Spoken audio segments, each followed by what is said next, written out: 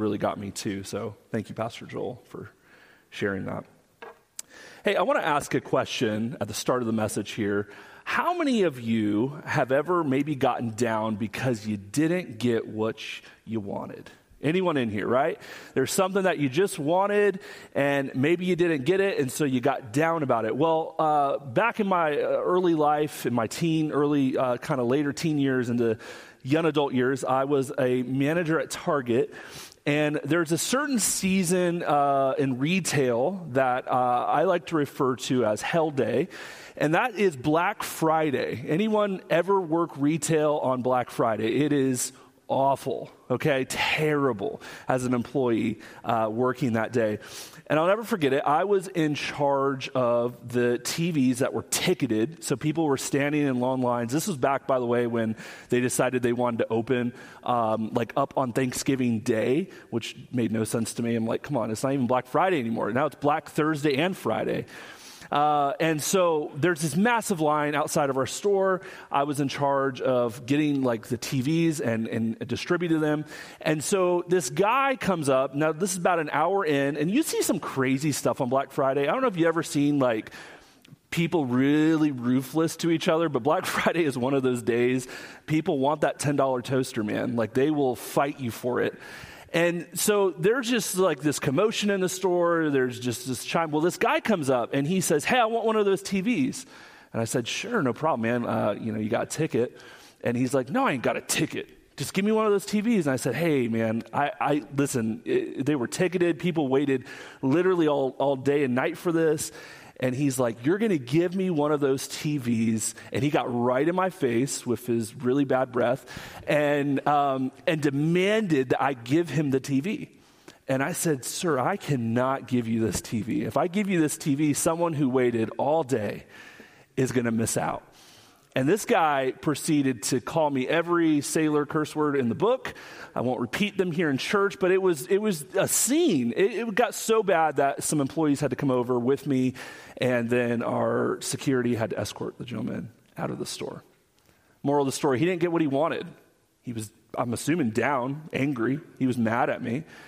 And we're in this series called Beating the Winter Blues, and we've been exploring these different ideas of mental health struggles. I love in week 1 that Pastor Joel from his home talked about how do we beat these holiday post blues, right? We came out of such a joyful time with Christmas, and now it's winter time here in Pennsylvania. We experienced our first snowstorm a week ago, maybe one coming up this week. That excites me, by the way. I know I'm a crazy Floridian. I love snow. So I'm praying the snow comes to us. Some of you are praying against that. It's not the word of the Lord. Snow will come in Jesus' name.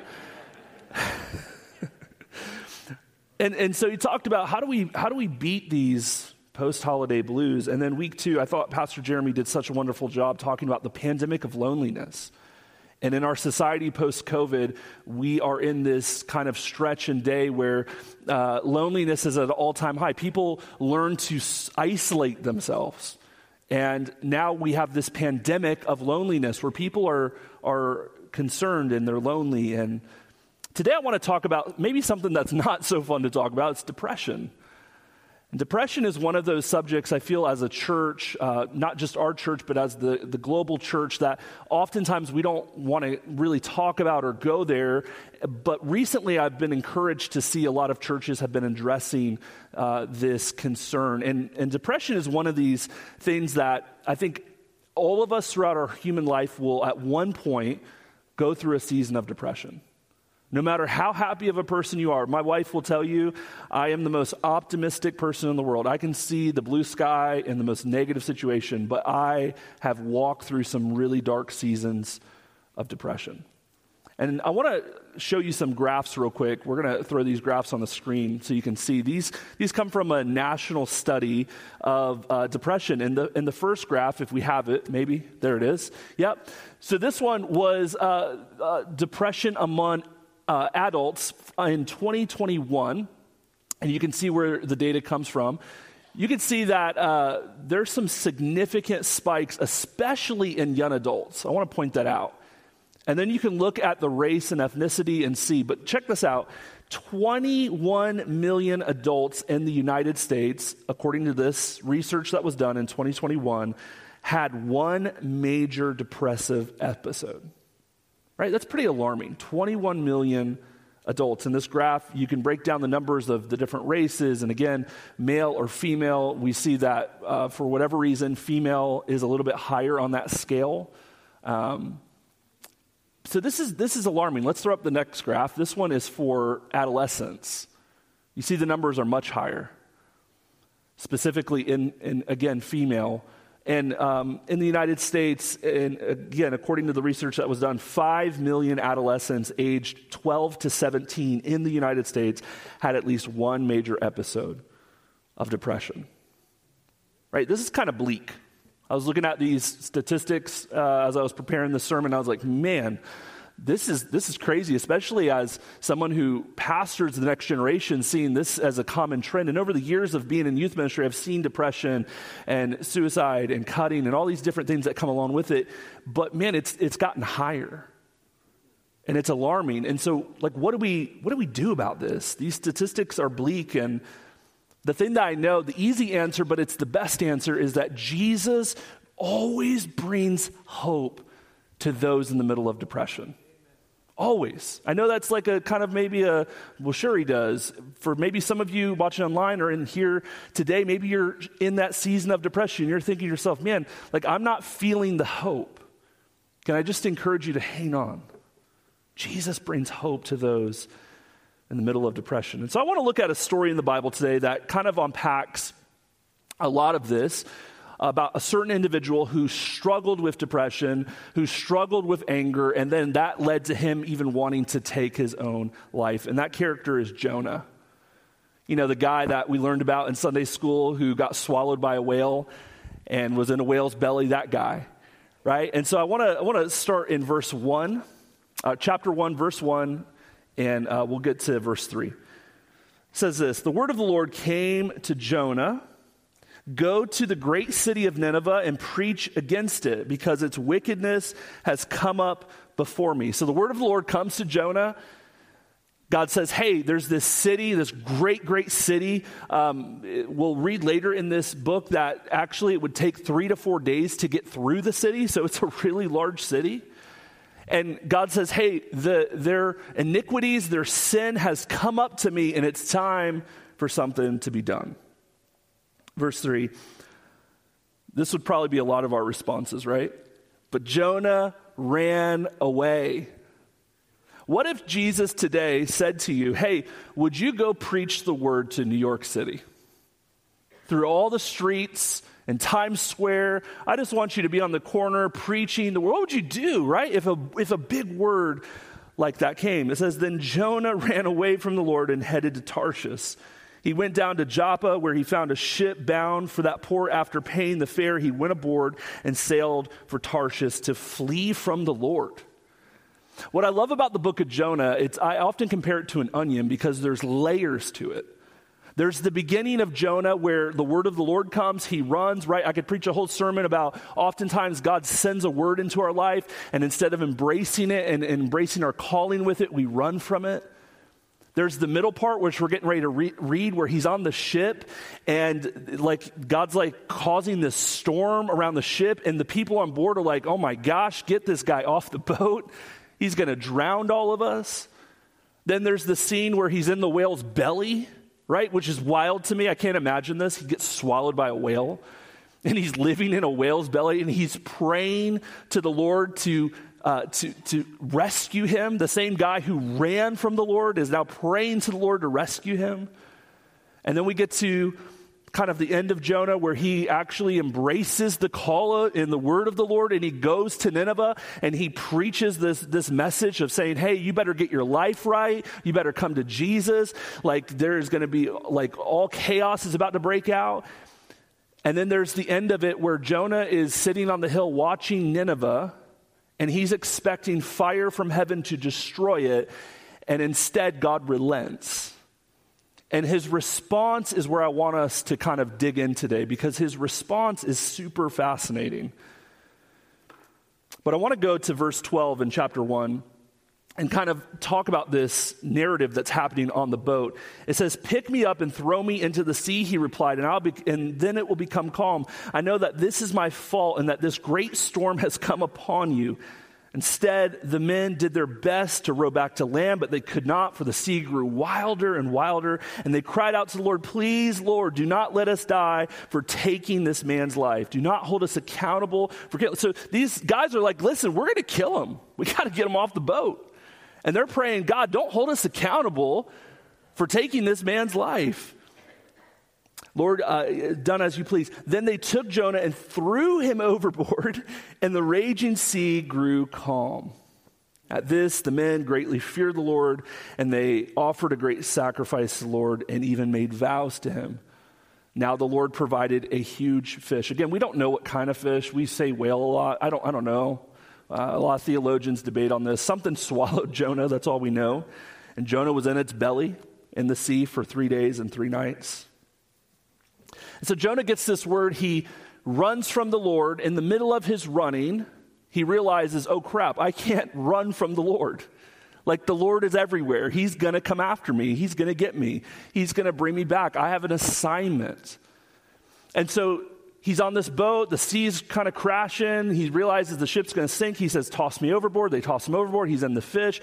And in chapter 3, I'm just going to recap it for us because we don't have time to go through every single chapter here. But in chapter 3, Jonah is in the whale's belly, and he's praying and asking, "God, would you rescue me?" Right? These prayers of, "Jesus, I need your help." Maybe I'll just read a couple. It says, "Then the word of the Lord came to Jonah a second time. Go to the great city and proclaim its message I give you." Jonah obeyed the word and went to Nineveh. And so he gets out of the whale. God rescues him out of the whale. And then he goes to Nineveh. Finally, he finally obeys the word of the Lord, goes to Nineveh. He preaches like he's supposed to. And check this out. The city gives their life to God. In fact, the Bible even gets very descriptive. They put on sackcloth. I mean, they're like repenting full-heartedly. The entire city. The city that takes 3 to 4 days to get through. The entire place, the king, everyone's repenting. And so Jonah's sitting on the hillside, probably like, "Oh yeah, the fire's coming. It's going to destroy the city." Like, for whatever reason, this dude has like this vindictive attitude to see the city destroyed. And he's sitting there, and instead, he doesn't see it. And in chapter 4, this is where I want us to camp out on. It says this in verse 1, "But to Jonah, this seemed very wrong." What? What do you mean this seemed like? They just gave their life to God, and he says this is wrong, and instead he gets angry, and anger then turns into depression. Depression then leads into him saying, "Just take my life. I don't even want to live." Have you ever been in a place in your life where you didn't get what you wanted, or something didn't go the way you thought it would, and that led into maybe some anger, just like that guy in Target who was calling me every name in the book, and then that anger slowly starts planting seeds of doubt, and that doubt then turns into hopelessness, and hopelessness then turns into depression. Depression, I often like to refer to it as a python, because if you've ever been depressed, you know that it's like a snake around your body squeezing the life out of you. Depression hurts. It's painful. For those that aren't going through it, always seem like, well, just get through it. And for the person that is walking through it, it seems like a long, dark hallway that you can't escape. And for Jonah, he's in this spot where the word of the Lord came, he disobeyed, he gets thrown off the boat, he gets swallowed, he prays, the Lord rescues him. He goes to Nineveh, he preaches what he's supposed to do, he accepts the call, and now he didn't get what he wanted.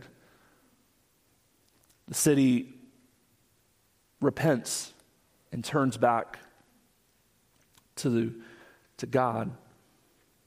I want to continue here in chapter 4. He prayed to the Lord, "Isn't this what I said, Lord, when I was still at home?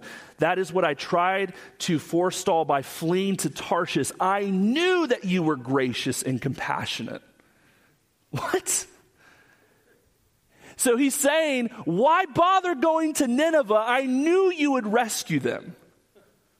This guy, again, there's like some kind of ego issue in his heart. He wants to see people dead, right?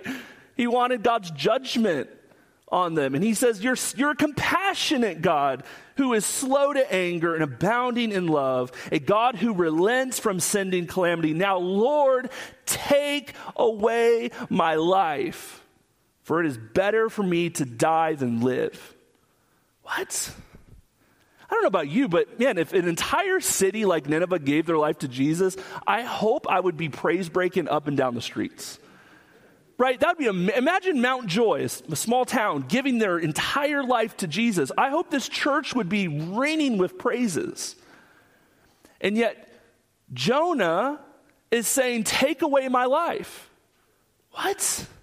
This is what depression does. Depression causes you, even in the middle of the most amazing circumstance, to see it in a negative light. It's a snake that coils around you and chokes out the life. Even when God's trying to open your eyes to see the many blessings that are happening, you can't because the enemy's blinded you. I love the Lord's reply. He says this, is it right for you to be angry? Have you ever had the Lord ask you a question and it's like a nail to the heart? All right, have you ever had the Lord ask you, hey, is it right for you to be depressed? Is it right for you to be angry? Is it right for you to hold bitterness? Jonah had gone out and sat down by a place east of the city. There he made himself a shelter, sat in the shade and waited to see what would happen in the city. Then the Lord God provided a leafy plant and made it grow up over Jonah to give him shade. This is beautiful. This is amazing to me that this guy who is like completely upset, depressed, angry, suicidal, God sees his physical need of needing some shade, and he gets this gourd, some translations call it a gourd. He gets this gourd to grow up over Jonah to provide shade for him. This shows us that the God of the universe cares about our physical needs so much that even in our rebellion, even in our hatred, even in our depression, God sees our needs. He knows our needs. He causes this plant to grow up over him. And I love, watch this. This is funny. Jonah was very happy about the plant. Oh, the guy that just said, take my life is now all of a sudden happy. Isn't that what depression does sometimes? It's like a tidal wave, just this up and down roller coaster of some days, man, I feel good, and some days I don't. God causes this plant to grow, and the plant grows, and Jonah's happy. Watch this, though. But at dawn the next day, God provided a worm, which chewed up the plant so it withered when the sun rose. God provided a scorching east wind, and the sun blazed on Jonah's head so that he grew faint. He wanted to die, and he said, it would be better for me to die than live. The same guy who just a night ago was happy, he's comforted, all of a sudden the plant goes away, and now he's back into this depressive state. But God said to Jonah, is it right for you to be angry about the plant? Again, God's trying to do something in Jonah here. It is, he said. I am so angry. I wish I were dead. Man, this guy, it's crazy. I never saw the book of Jonah this way.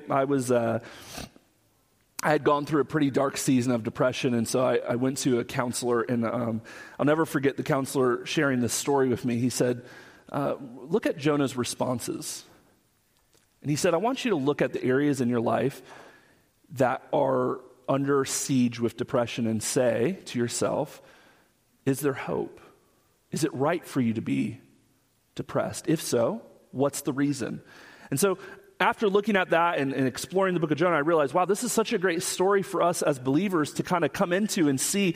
This is someone who God had called. He went, he preached, he saw the city saved, and is still going through depression. But the Lord said, you have been concerned about this plant, though you did not tend it or make it grow. It sprang up overnight and it died overnight. Should I not have concern for the great city of Nineveh, in which there are more than 120,000 people who cannot tell their right hand from their left, and also many animals? right? So the story ends there, and he basically says, hey, you're so concerned with your own comfort, and yet you cannot even care about the people in the city who weren't even following me, who you wanted judgment on, and now they gave their life to me, and now you're still upset. Right? Again, depression cripples us. It's like a python grabbing on. If you're taking notes, write this down. My one and only point is this. We can't always control our circumstances or the outcome, but we can put our hope in the one who does. Right? We can't always control the circumstances. We can't always control the outcome, though I know for some of us in this room who are extra control freaks, we want to, put our hands on it and try to control it and get the outcome that we want, and sometimes it just doesn't happen. And so our response is we can put our hope in the one who always shows up, who is always faithful, who is always there to be our source of hope in our greatest time of need. And so how do we respond when depression hits, and how do we put our hope in Jesus? Number one is we recognize our needs and thank God for his provision. If you were to ask yourself, do you know your own emotional needs? If you were to take an inventory today, maybe when you go home, and say, what are some emotional needs I have? And how are those things not being fulfilled currently? Maybe that has you in a cycle of depression and realizing, there's some emotional things in my tank that just aren't being filled. I think it's important that we do a self-inventory, and there's some great resources out there that you can get a hold of that maybe helps you identify those. But sometimes it's just getting before God and saying, God, I have these needs that aren't being met. Can you maybe help guide me? I love in the story that God recognizes a physical need that Jonah has, and he causes this plant to grow over him to shade him. I think this is a powerful illustration that God always sees our needs, and he always provides. Right? The timing might not always be exactly when we want it, but he always provides. He always gives hope. He always sees where we're going through. Jonah had this physical need, which was shade from the hot sun, and God caused this plant, this gourd, to grow over him to shade him. Matthew 6, verse 25 tells us, therefore I tell you, do not worry about your life, what you will eat or drink, or about the body, whatever you wear. Is not your life more than food, and the body more than clothes? Look at the birds of the air. They do not sow or reap or stow away in barns, and yet your heavenly Father feeds them. Are you not much more valuable than they? Can any one of you add any life to you by worrying? Right, so Jesus is saying he sees our needs. If the birds of the air, who don't have even the intellect that we do as humans, can just go around freely and knowing that there's a place to eat, there's a place to call home, God's trying to get us to realize he sees our deepest needs. Church, he sees you in the middle of depression. He sees you as the snake of depression is coiling itself around you and trying to squeeze the life out of you. He sees you, and he sends things along the way to provide for you in those times of need. Dr. Caroline Leaf, who I think is one of the top researchers in cognitive research, she's also a believer. She has really, really amazing studies. I encourage you she has a YouTube channel. She has really wonderful books, but she gives these 4 warning signs about depression. And I want you guys to maybe look at these and just kind of take a self-evaluation. Some of you might say, I'm not depressed, but maybe you can take these warning signs to someone that maybe you know is like going through it. And some of these might make sense. So the first one is feelings of irritability and hopelessness. Right, have you ever just been real irritable, where someone can just brush against you the wrong way and it gets you upset? Or maybe your job, your situation, your home life, there's just something about it that's just causing a lack of hope. Right? It's an emotional warning signal. Ignoring calls, texts, or emails. This is a behavioral warning signal. Now, I'll be the first to say I am terrible at replying sometimes to text messages. My wife gets on me all the time about it. But that's just a personality thing in me. That's not necessarily meaning I'm walking through that. But maybe there's a person who's been trying to call you and you've just ignored them. because that python's convinced you, don't talk to that person. They're just going to give you the same answer again. Next one is, the world feels more negative. I think all of us in here could say our world is in a crazy spot right now. And we probably have a lot of things to say, man, like the world is this crazy negative. But for somebody going through depression, the world feels extra negative, right? It just feels like everything, from the gas prices to the going to the grocery store, going to that family member's luncheon, like it just feels like negative. And this last one is a really good sign is muscle aches or pains. Right? This is a sure sign that maybe you're going through some depression or some kind of mental health thing in your life where your body is just aching.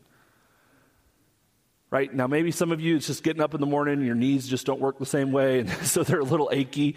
That's, again, evaluate. Say, what's causing this? What's causing these pains just to feel tired? Jonah recognized his physical needs, but I don't think he recognized the internal needs inside of him. If he did, he would have recognized that his behavior and the fact that he twice said, "Take my life," and the anger and the depression that came with it, what if he would have recognized these 4 warning signs? Number 2 is we read God's word to change the environment in our soul. This past week, myself and our student leadership team and my wife Becca got to go to Passion Conference in Atlanta. And it was just amazing. 55,000 young adults worshiping Jesus in the Mercedes-Benz Stadium. It was epic. And one of the nights they introduced this new cause, which they called the 12-verse challenge. And the 12-verse challenge is essentially an organization that is dedicated to writing the Bible into every known language for people groups who don't have the Bible. And believe it or not, I don't know, I didn't write down the numbers, but there's a really large percentage of our world that doesn't have the Bible in their own language. And the night that they introduced this, they talked about this people group called the Amara in Peru. And the Amara is about 250,000 people in kind of upper Peru, and they don't have the Bible in their own language. You'd think, well, it's Central America, everyone speaks Spanish. That's not true. There's certain people groups who have their own language. So the pastor of this church usually has to preach in Spanish, then he has to translate it into the Amara language. And as they're talking about this, I realized in my own life, in my home, I probably have at least 20 Bibles on the shelf. And it made me realize God's word is so powerful. And as Americans, we are so blessed and lucky to have access to every translation imaginable.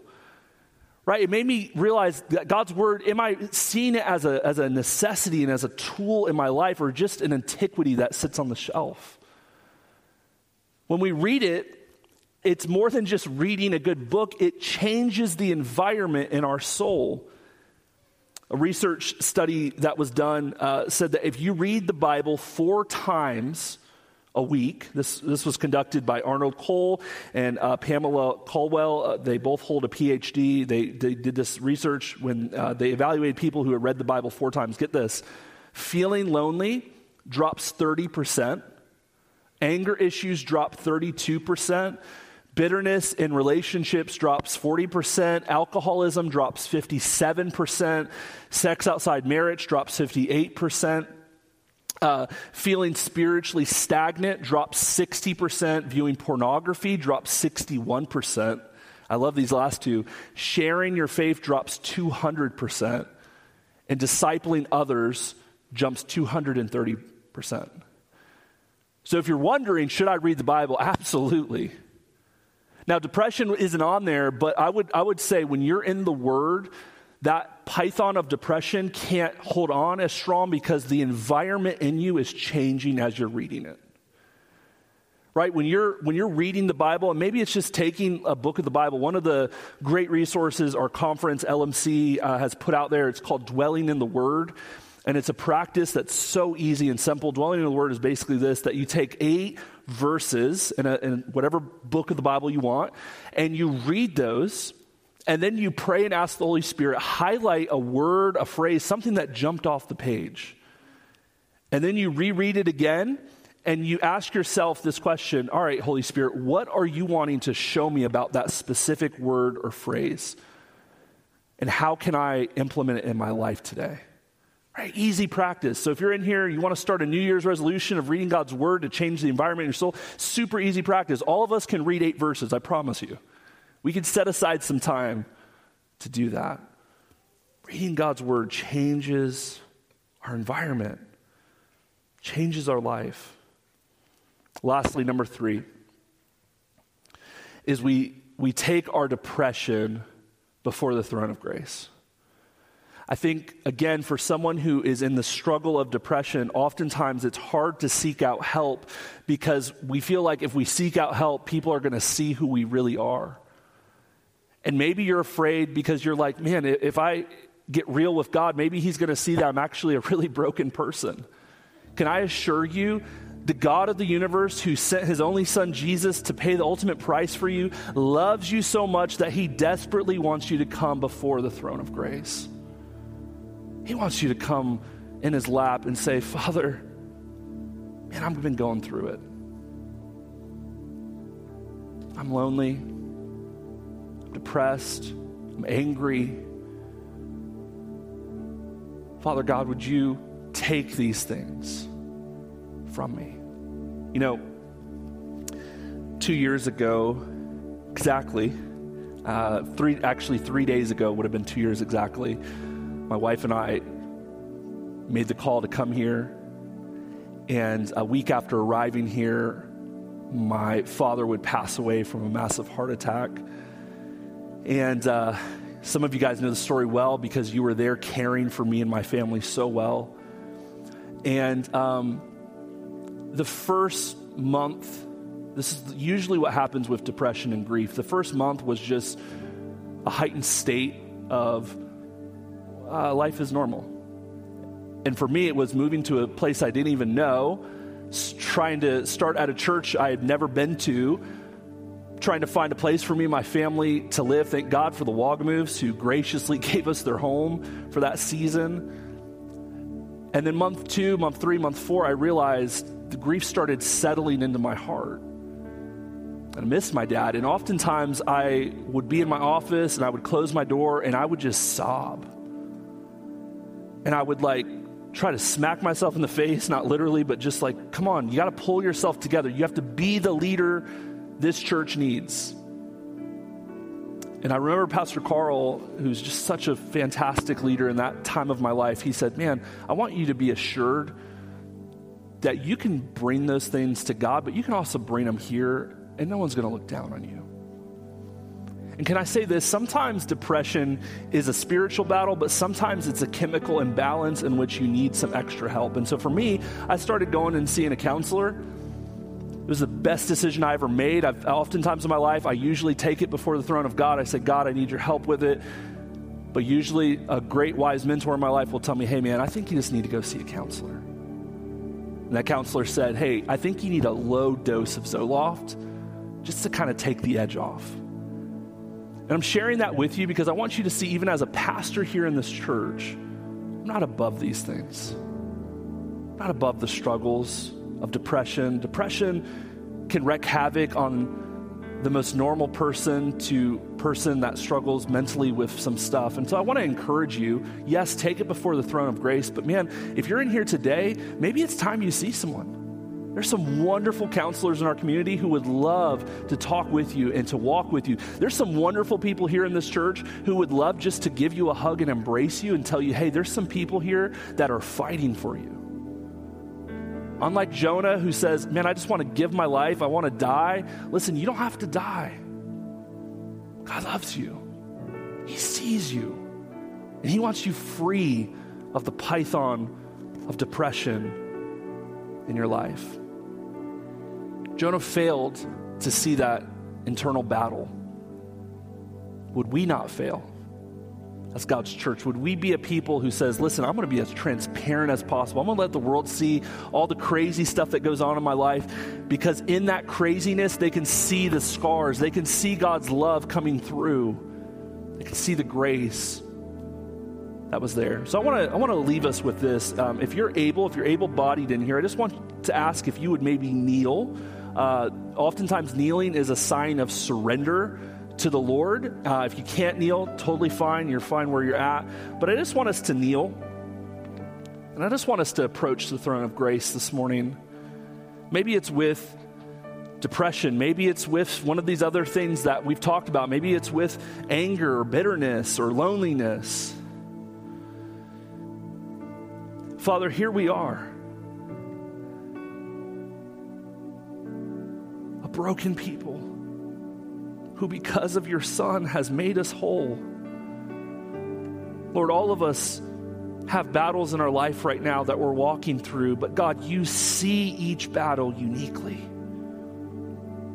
Father, I pray that in this house right now, every person that is hearing my voice, Lord, would say, maybe it's time to break loose the python of depression. They would see that they can't just do it by themselves, but they need your grace. They need your power, Lord. Maybe they need an individual, a counselor, something in their life to help them get free of the cycle. And so, Father, by your power, we say, depression, you have to leave your people. We say, break off every person in this place. Let hope arise where there's hopelessness. Let your strength arise in this place. I want us to end like this. Would you just stretch your hands in front of you? We call this an open-handed prayer. I want to read Psalms 139 for us. It says, search me, God. Know my heart. God, would you search us? Would you see the internal struggles and battles? Would you give us your power to overcome those battles, Lord? Test me, Lord. And know my anxious thoughts, Lord. Some of us have some battles of just anxiety right now, and Lord, we need your help. See if there's any offensive way in me. Lord, if we're holding on to things that maybe are offensive to you, maybe if we're holding on to bitterness or anger, could we be brave enough to say, Father, I need to let it go. And lead me in the way of everlasting. Lord, would you lead us in your way? Would you lead us, Father, in a way that is not just the best way, but Father, it's the only way. Would you lead us in a way that causes depression in our life to flee, and that joy would arise, joy that is contagious, that people begin to see the joy of you in our life. Because your ways are better, your ways are higher. We invite you into our life this week. In Jesus' name. And everyone said, amen. Amen. Amen. Wow, what a powerful word. I love that reading the Bible changes the environment of your soul.